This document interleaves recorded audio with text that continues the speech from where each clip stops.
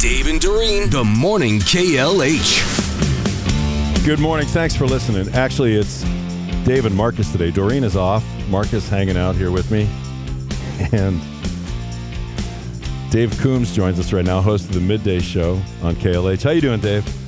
I'm doing great. You? I'm fine, man, but I just saw something that I think Marcus needs to know. Today is National Send Money to Your Daughter Day, which I just realized. Oh, boy. Yeah. Now, here's the thing, Dave. Yeah. Now, my daughter's in her 30s with a husband and kids, so I don't think I have to. But see, Marcus's daughter just left for college like a month or so ago. So, jeez. Just You saying. know, and coincidentally, we're headed up there for homecoming week, so you were we going gotta to take do it her. anyway. Then. Yeah, you were yeah. going to do it anyway. Might as well start early, I guess.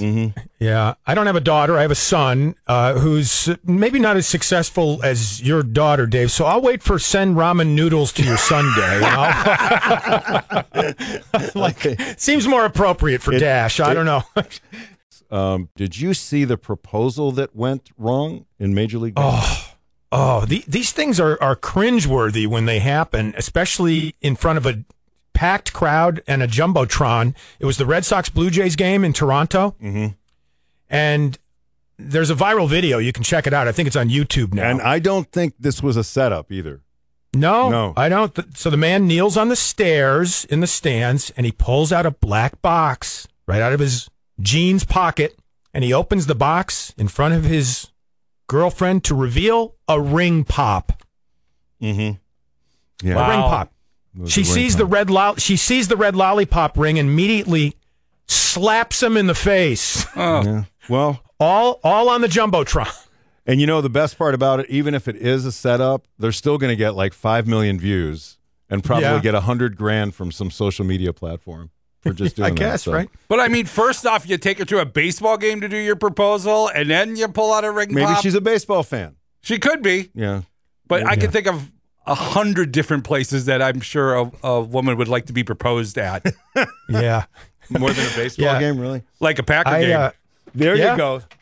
I don't think that they're getting married at this point. Maybe it's going to take a little while to heal. They may not even be having sex anymore. I don't know. I mean, I Not after that. They're not. Right? No, they're not after that. And the new survey is out, too. Yes, Hims and Hers, the personal care brand, as reported by Pop Sugar. And the bottom line is here, your friends aren't having as much sex as you think they are.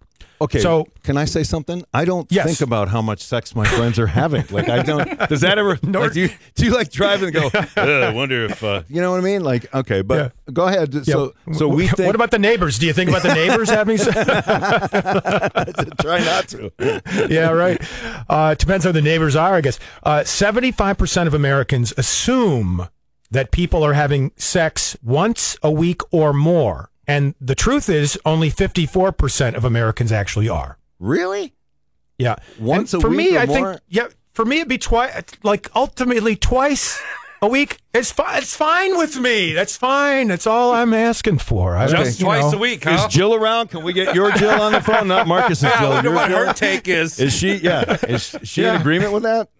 Yeah, we've Okay. talked about that. So we're on the same page. All right, We're on the good. same page. All yeah. right, good. Now, So, are you guys? I mean, you've been together for a while now, right? Yeah, it's going to be 6 months, maybe 6 months. coming up later this month, I guess. Right? Okay. Yeah, Any big maybe, trips planned? I mean, aside from the one where you're going with us. yeah.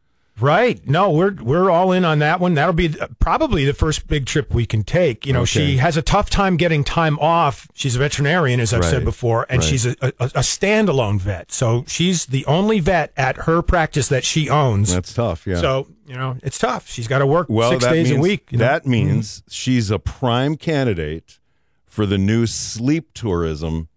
Have you heard about this? This is big. I was reading about this, and I talked about it before we went on the air just a moment ago. And yeah, it's apparently becoming the latest craze with big-time hotel chains that are catering to the sleep deprived. And I guess sleep tourism has skyrocketed since the pandemic. For instance, the Park Hyatt in New York has something called the Bright Restorative Sleep Suite, which is 900 square feet and filled with, it says, sleep-enhancing amenities like rooms equipped with innovative soundproofing, I mean, shouldn't they have that anyway? You would think, well, but come on, really? You know, you've stayed in hotels there. Yeah. You can not only hear footsteps, you can hear everything that's Right. going all the way around. So that's kind of cool. Yeah. I was thinking you were going to say that it has gentle music playing on the speakers with incense burning and glow. Like that spa music when you go for if you go for Exactly. a massage, they play Boy, that. Yeah. whenever you go for a massage, you can sure fall asleep Yeah. pretty quickly. Sleep tourism, though, not a bad idea. Speaking of sleeping, Joe List talks about trying to sleep on a plane. I can't sleep on the plane. I tried to sleep. I can't do it. Like, that's not how I sleep at home. Like, if you went to bed tonight and you went to bed and there was a jet engine idling outside of your bedroom window, don't you think you might be like, I'm going to have trouble sleeping tonight because of the jet engine outside of my bedroom window? And then also, somebody replaced your bed with a chair. And there was 71 strangers in your bedroom with you. And then someone woke you up in the middle of the night to offer you a Coke.